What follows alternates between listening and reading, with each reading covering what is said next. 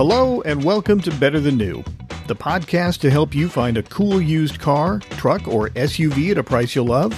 I'm your host, Gary Crenshaw, and I have a question for you. What do you do when you want a specific used car or truck in a specific color with exactly the features you want, but it's so rare you can't find it locally? Well, the answer? You gotta cast a wider net. Don't just look within 50 or 100 miles from where you live. If you do that, you might never find what you're looking for. So if you're really serious about buying a specific vehicle and you don't want to wait, you have to look in markets that are much further away. Maybe 500 miles or 1,000 miles, maybe even on the other side of the country. And how do I know? Well, a series of unfortunate events happened to me back in late 2010 when I was searching for a very specific car that I really wanted. After several false starts and one complete fail, I finally got it done. But it wasn't easy, and in the end, I had to get on a plane, fly a couple of hours to get to the car, deal with the paperwork, and then drive it more than 825 miles back home by myself during winter while it was snowing, all within a 24-hour window. Now, should you do that? Well, I don't know. Only you can answer that question, and I'm crazy, so, maybe I don't count. However, I think hearing about my experience might help you decide if it's worth it or not to you. Either way, if you decide to do it yourself, it will likely be an epic journey you won't soon forget. And that alone might be the best reason to travel a long distance to buy your next used car. And it all starts with the question, what car do you want? Now, if you know what kind of vehicle you want and you can find a great example locally, then perfect, you're done. There's no need to search nationwide for your next used car or truck. But if you're not sure what you want, you have to figure that out first. Now, in my case, there were several things that I had to have at the time. I wanted something fun to drive. I wanted it to have good to excellent handling. I wanted a decent amount of horsepower and torque. It needed to be able to carry 4 adults, so a 4-door vehicle was likely in order, certainly 4 seats. I also wanted all-wheel drive for snow, if possible, but I didn't want an SUV. I wanted to spend somewhere in the low to mid $20,000 max range, and the used car I was looking for was probably going to be 3 to 5 years old. And the car that I really wanted was the 2004 through 2008 Audi S4 Avant. Now, Avant means wagon or station wagon in Audi speak, so just call it what it is. It's an S4 wagon, right? And it came with a 4.2-liter V8, had 340 horsepower and 302 pound-feet of torque from the factory, and it came with either an automatic or a manual transmission, and I wanted the manual. That was my target vehicle. Now, in my early search, I found an Ibis White example, a 2005 model. An Ibis White is really rare. These cars are typically like silver or black or gray, so white is rare. So that was cool. I liked the color. It was also in excellent condition. It was great on the test drive. And so I told the guy, hey, I'm going to bring my wife back tonight and test drive it again. So we came back that evening. We go on a test drive. I'm going up and down through the gears, and I'm talking about how great the car is. What do you think, honey? She's kind of quiet, so I'm thinking, I don't know, good, bad, don't know. We get back, and she's like, I need to talk to you alone. So we kind of go off to the side. She goes, you can't buy this car. And I'm like, why? She goes, because it's a manual. I said, yeah, so? She goes, I can't drive a manual. And I'm like, wait a minute. You're the same person I married who drove our old Porsche 914 with the dogleg first gear. You had an RX-7 with a 5-speed manual, and you drove my 1965 Mustang with a top-loader 4-speed and a heavy clutch. I said, you're that person, right? You drove all those cars, manual transmission. She's like, well, I just don't want to. I'm like, okay, all right. So I came down to this. I could buy the car with the manual or get a divorce. So no more Audi S4 with a manual. So what else in 2010 had all-wheel drive, good handling, and an automatic transmission? Good question. I don't know. So I went out and I test drove RX-8s. Mazda RX-8 with a rotary engine and a 6-speed manual transmission and no all-wheel drive. I think I went and test drove like 3 or 4 of them because I was just mad. I'm like, oh, God, I really want a manual. So I did that. And once I got that out of my system, I got serious. And the VW R32, this is the 2008 model that came up. The R32 has a 3.2-liter narrow-angle V6, makes 250 horsepower and 236 pound-feet of torque, and it comes with a dual-clutch automatic transmission. It's supposedly a really great transmission, but I didn't love the DSG shifting at lower RPM. For some reason, it just hesitated on starts, so I didn't really like that. And also, while it has 4 seats, it only has 2 doors. I love the front seats, but the back was hard to get into and it felt small. So it was a car for 2 people with gear or 4 people without gear, and that was a little bit too small for me.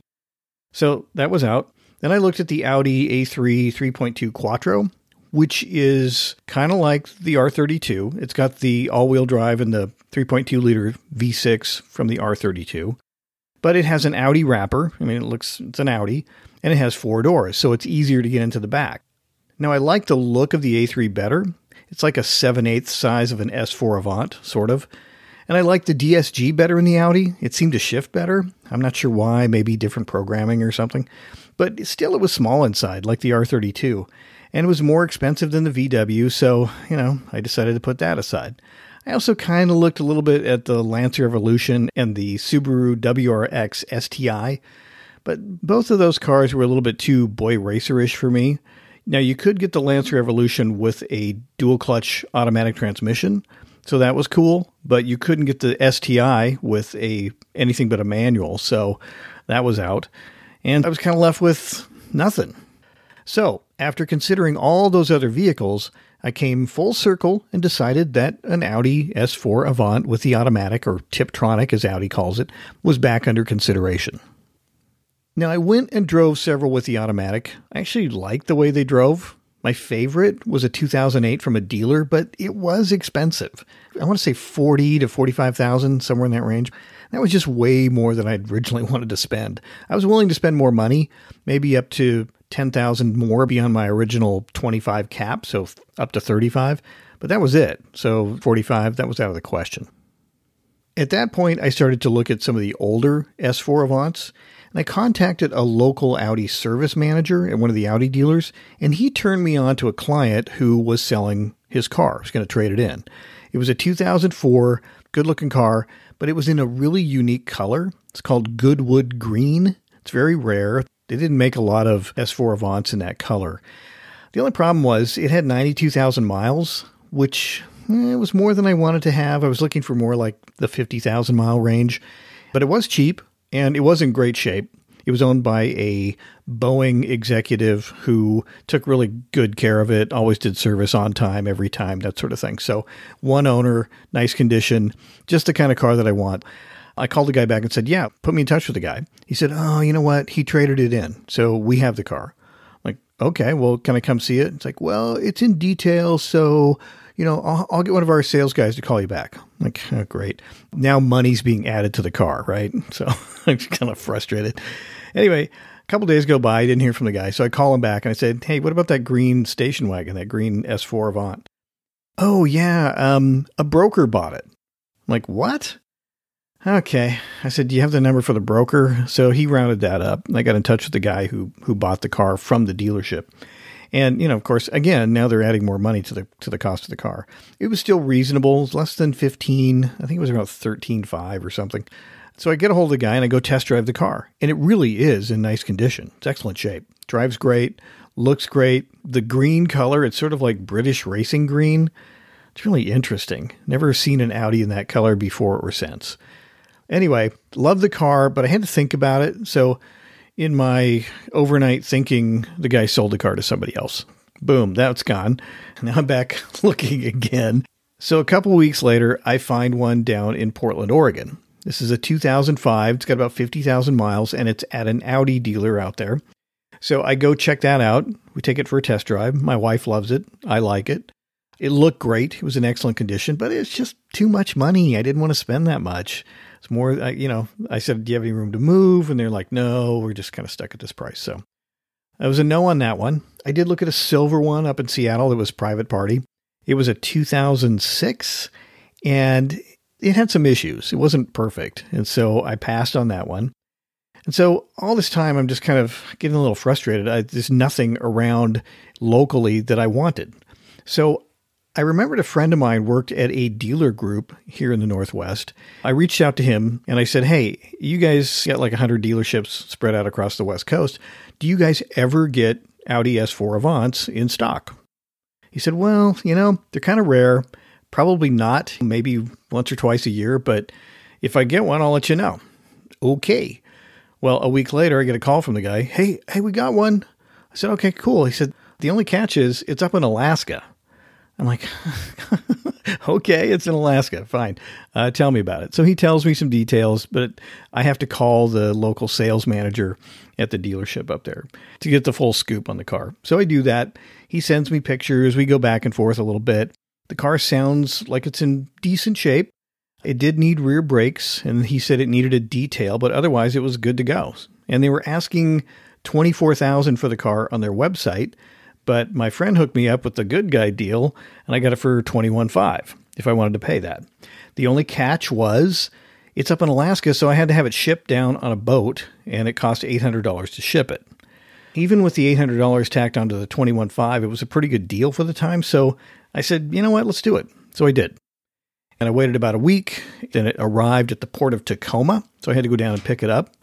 My wife took me down there to drop me off, and you want to do an inspection when you pick up a car that's been shipped by a boat, or shipped by any type of shipper, by the way. And the first thing I found was a broken fog light and the bracket that held it in place. It was all broken. I'm like, come on. And the guy said, hey, well, was it broken before the shipping happened? I said, I have no idea. I saw pictures of the car. It didn't look broken to me, so I'm assuming it broke during shipping. He's like, okay, we got to file a claim, blah, blah, blah. So, it took another hour to do the paperwork for that. And it turned out the cost for the repair was going to be $2,200, so I filed the claim. But in driving it home, it felt a little funky. I don't know how to put my finger on it, but it just didn't feel right. I'd driven probably 8 or 10 S4 Avants by this point, and this was probably the worst feeling of all of them. However, the car did come with a 3-month, 3,000-mile warranty from the dealer group, so I decided, you know what, I'm taking this to the local Audi dealer, and I'm going to do a pre-purchase inspection. And if they find something wrong, then I'll get it fixed under warranty. Cool. So I call that service manager that I know, take the car in, drop it off. About 3 hours later, he calls me back. He goes, yeah, you know what? You're not going to be happy. And I have to say, when the service manager at the German car dealer calls you and says, you're not going to be happy, he means it. So, you don't want to hear that when you've got a German car. So I'm like, oh God, what's wrong? And he goes, it's going to just be easy if you come in and look. Just come in and take a look at it. Now, that's getting worse by the second, right? All right, fine. So I go down there. The car's up on the lift, and they take me in, and the mechanic kind of shows me all the problems and says, look at all this stuff. And I can see myself that everything underneath the car that's kind of buttoned up, it's got a cover or a heat shield or, some sort of protective piece on it, has been broken off, cracked, busted, barely hanging there. There's a couple of dents in the oil pan on the engine. There's some, hard to explain, like little pieces of metal, chunks taken out of the transmission and the differential.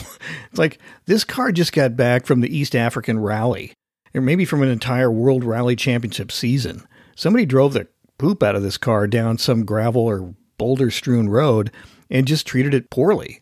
And this is stuff you can't see, when you look at the car from the outside. You have to get underneath the car to see it. And these things are, 4 inches off the ground. So there's no way to get under there short of putting it up on a lift. So I'm glad I took it in. And then, we got to the price. I said, okay, what's the cost to fix all this stuff? And he goes, yeah, it's about $12,000. And I'm like, God, it's like more than half the price of what I paid for the car. So if there is like a freak out button, like a dial that you could turn up to 10, I would have been at 11 or maybe 12 on the freak out dial. I mean, I was just completely freaked out. I own this car. It's already mine. I've shipped it down, the whole thing.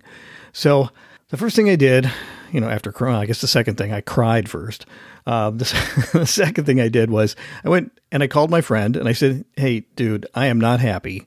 This car just seems to be a problem. And I, kind of explained what I just went through and how this is like $12,000 worth of stuff. Of course, now he's freaking out. And it turns out that once this kind of circled around through the dealer group, I think some people got in trouble. I think some heads rolled because somebody somewhere messed up. I should never have gotten this car in that condition, right? So basically, after my discussion with him, I got a call back the next day, and the dealer group wanted me to send the S4 to one of their dealers for their version of a pre-purchase inspection. And the dealer that they wanted to send me to locally was a Dodge dealer. And I said, wait a minute, no. This is a German car. Really should go to an Audi dealer. Do you have an Audi dealer nearby? They said, no, but there's a BMW dealer. Okay, fine. I'll go there. So take it down to the BMW dealer, and they're going to have it for a couple of days. So they give me a almost new 335D loaner car for the weekend. Thank you very much. In fact, I did an episode on that particular car and that particular driving experience, I want to say like a month or two ago. Yeah, so check that out if you haven't heard it. That's a great car. Anyway, I had that for the weekend, and they had the Audi. I get a call back after the weekend or after they finished their job, checking it out.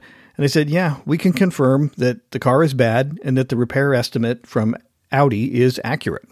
Okay, now what? Well, the dealer group said they'll make it right. They'll buy the car back, but it's going to take a little bit of time. Turns out a little bit of time was like a couple of weeks. And in the meantime, I told the service manager at BMW, I said, hey, I got to have a car to drive. So can I drive this? Oh, and one thing I didn't mention, the brakes that were supposedly bad but fixed up in Alaska were never fixed. So it's got like metal on metal starting to rub on the brake rotor in the back. Both of the back brakes had that happening. So the guy's like, hey, yeah, as long as the car still stops and turns and does whatever you need to do, just drive it. We don't care. It's like, okay. So, let the hooning begin. I tested the rev limiter. I went out and slid the car around. I played with it as much as I could because I thought, it's not going to be my car anymore. I'm getting out of this thing. Hoo-hoo, see you later. And then again, 2 weeks later, I get a phone call. Hey, come in, bring the car in, drop it off. So I got paid back the original purchase price of the car. I got paid back for the shipping from Alaska. I got paid for that pre-purchase inspection that I did and a couple other small things that I had money into on the car. But I didn't get paid for my time. That whole process took almost a month from start to finish.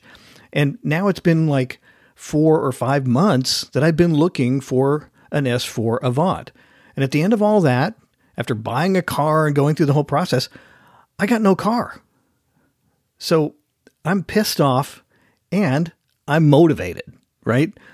I still want an S4 Avant. Maybe I'm crazy, right? I am crazy, I suppose, but I still wanted one. So here's what I did.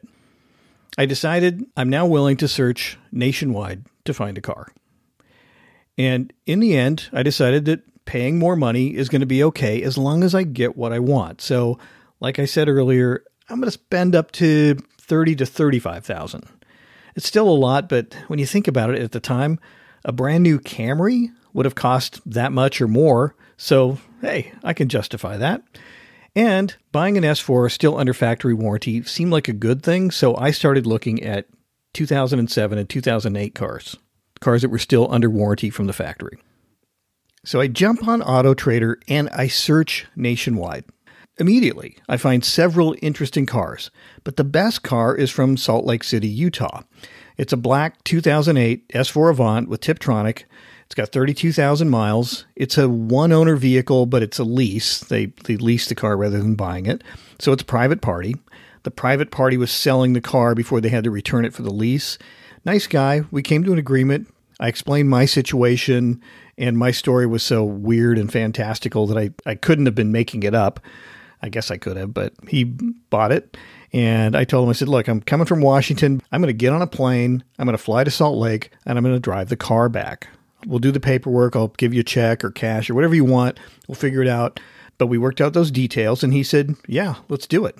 Now, to do this kind of long-distance purchase thing right, you've got to get all the paperwork in order, and you've got to get the timing right so you get everything done as soon as possible, and everything's ready to go on the day that you go make the purchase. I'm going to fly there, so I have to literally have all the paperwork and everything with me when I get on the plane.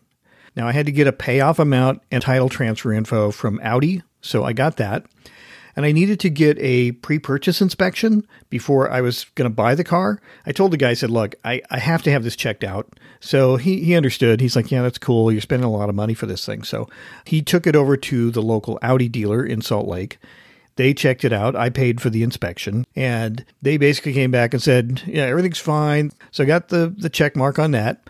I also had to get an airline flight that aligned with the seller's schedule and my drive date window, which was coming up. It was like February 19th or 20th, 2011.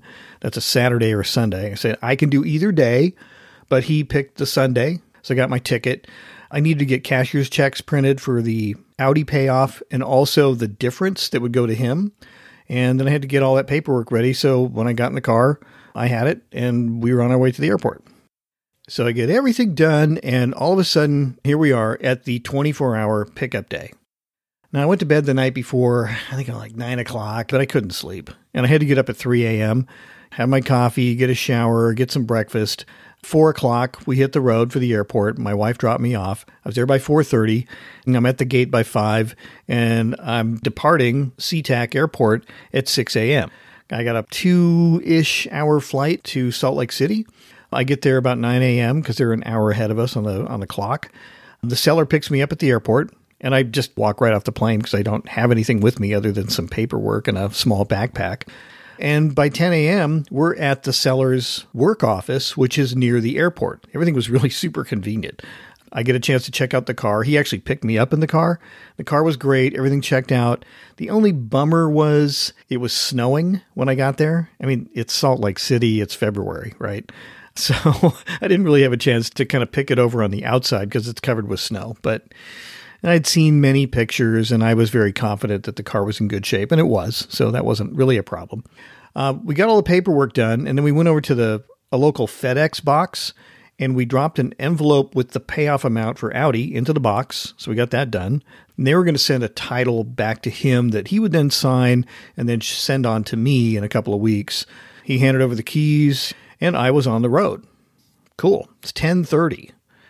Now, this drive that I was about to embark on was about 825 miles end to end. And based on some previous scheduling and looking at map programs and that kind of stuff, it should take about 13 and a half hours of driving. Now, that will vary depending on, if there's snow falling or if there's an accident or something. So, I was trying to make up time wherever I could, but I started out really slow. We were going, 25 or 30 on the freeway. Interstate 15. I was going to go up through Salt Lake, up through Utah, cut across Idaho, end up cutting the upper kind of northeast corner of Oregon, and then head across the remainder of Washington, kind of cutting up Highway 84 and then onto I-90 back into Seattle. Yeah, it seemed like a good plan, and I actually kind of geeked out. I sort of put together a schedule with various towns and various times that I should be there. And the good news was the guy gave me a full tank of gas. He filled the car before I even got there, so that was great. So I didn't have to spend any time doing that. And my first stop, which was Mountain Home, Idaho, I got there about 3:20 in the afternoon, which was basically right on time for the time that I was estimating, which was kind of cool. It's like, okay, I guess this actually works. So I filled up. I sent the guy a picture, sent him a text, and he wrote me back. He's like, yeah, my wife's missed the car already. She's kind of crying, but I'm going to take her to dinner and a movie, and I think she'll be happier. I'm like, okay, cool, but I'm happy, if that matters. Anyway, the car worked great. So I got to say, driving across the western U.S., it's just spectacular scenery. Whether it was snowing or not, there were these great expanses where the sky would sort of open up. There'd be a little bit of blue sky, no snow falling, but just snow on the ground. And you could see, mountains and vistas for miles and miles and nothing around. I mean, when you're cutting through northern Utah and southern Idaho, there's just not much out there, but it's beautiful country. So I highly recommend, driving through there if you can. I've done it a couple of times, and that was one of my favorite drives. Now, driving solo isn't as much fun as doing it with somebody else, and if I did it over, that's what I would do. But I was on time, so that was good. I needed to do one more gas stop somewhere before Yakima, Washington. So that was in the cards, but I kept plugging on. It was still light out. Remember, it's February, so it gets dark by 5 o'clock, 5:15, something like that. And by the way, Oregon sucks. I got to say it. I was born in Oregon, but my God, Oregon, hello. You got to change your speed limit, man. It was like 60 miles an hour all through the Oregon sections that I was on. And it's the middle of nowhere. There's nobody around. And it's 60. Everybody else was like 70 or some places even 75. But Oregon was 60. Maybe they've changed it by now because that was 10 years ago. But man, they were behind the times. It's terrible. So I'm plugging away. I get all the way to Hermiston, Oregon. And I've had a couple of rest stops and gotten some coffee. I have loaded up on that terrible gas station coffee. You know, it's the stuff that sits there in the pot for like 2 hours and then you get the last dregs. And there's no creamer, so you have to use the powdered stuff. Ugh, nasty. So I'm kind of got like a rotten stomach and I'm getting a little tired. I'm kind of done with the drive, really, by Hermiston. If I remember correctly, it was about 7 o'clock, 7:30, something like that. And I'm tired. I've been up for a long time and I've been driving a lot by then. So I decided to get out my laptop. I called my wife, talked to the kids and just sort of hung out for a little bit at the Starbucks, had some of their decent coffee, got some food, had more decent coffee, got more food, used the restroom. Then I had to get back on the road because I knew the next part was going to be bad. It's going to be dark, going to be nothing around, going to be pitch black. And that was exactly what it was. So I need to get gas probably about, I want to say Prosser, Washington. It's kind of out in the middle of nowhere, sort of wine country now, but at the time there was not much around. And I remember thinking, I don't know how to use the trip computer in the car. We never took the time to do a tutorial on that. And I'm kind of punching around trying to figure that out. And I can't figure out how much fuel is left in the car. It kind of guesstimates how much fuel is left in the car and how much further you can drive. It actually gives you sort of a countdown. And I have no clue, but I'm thinking based upon what the car gets for fuel economy and how far I've driven, I'm about to run out of gas. And it's 8:50 at night. And, at the top of every hour, there's more gas stations closing. It's Sunday night. Places are closing. So I'm driving along the freeway going about 70 and I fly by this off-ramp. And I remember thinking, oh, there's a gas station up there. It's still open. But I passed it. And then I thought, well, maybe I should stop and just back up a half mile on the freeway. Nobody's around. Who cares, right? And then I thought, no, I'll just get off at the next exit. But I'm thinking I got to have maybe 5 miles, maybe 10 miles left for distance. And the place I was originally going to stop is another 25 miles away. And I thought, without the trip computer, I have no idea if I can make it. So now I'm kind of freaking out. I finally get to the next exit, which was like 5 miles further. So I'm thinking, okay, I'm going to be coming in on fumes. I turn around, I go back, and I'm thinking, now it's got like 5 minutes before the place closes. What if they close before I get there? What if they close early? So should I speed up, maybe run out of gas on the on-ramp or the off-ramp? And I just kind of kept steady speed and just thought, okay, hope I make it. I get up there and the guy's literally like locking the pumps up. He's putting padlocks on. I said, hey, are you still open? And he looks at his watch. He's like, okay, you got a couple minutes. I'm like, okay. And I said, I got to fill up with premium. And he's like, okay, cool. That's the spendy stuff. So yeah, I'll let you. So he unlocks that. I fill the car up, get some of his so terrible coffee. It was terrible. Absolutely. It's the last coffee of the day, right? The guy didn't make it since probably 3 o'clock. Anyway, I finally got my gas and I'm good to go, but I still have 3.5 hours to go and I'm exhausted. I'm just like beat and I'm trying to stay awake and I'm driving across eastern central Washington and there's nothing out there and I don't have radio stations. There's only like one that comes in and it's like a kind of Hispanic station. And I think they're playing some Tejano music. So that was cool. I just put that on in the background. And all of a sudden, a Tejano style in Spanish knockoff of Cheap Trick's I Want You to Want Me comes on the radio. And I'm listening to it. I'm like, this is a knockoff of Cheap Trick. Oh my God. It's got an accordion playing and people singing. And it's just hilarious. So I've got tears in my eyes. I'm laughing so hard. So it kind of wakes me up for a little bit. And I get through Yakima and I'm out in the middle of nowhere. I'm kind of over by there's like a bombing range in the middle of Washington. It's between Yakima, Washington and Ellensburg, Washington. and there's nowhere to stop for a bathroom break, but I got to take one. So I pull off on this off-ramp. It says Military Road. And I turn off my lights, and it's pitch black. There's no moon, no nothing. So I get out, do my business, and I'm standing there, and it's completely quiet. It's probably 20 degrees. It's really cold. And I look up in the sky, and it's clear.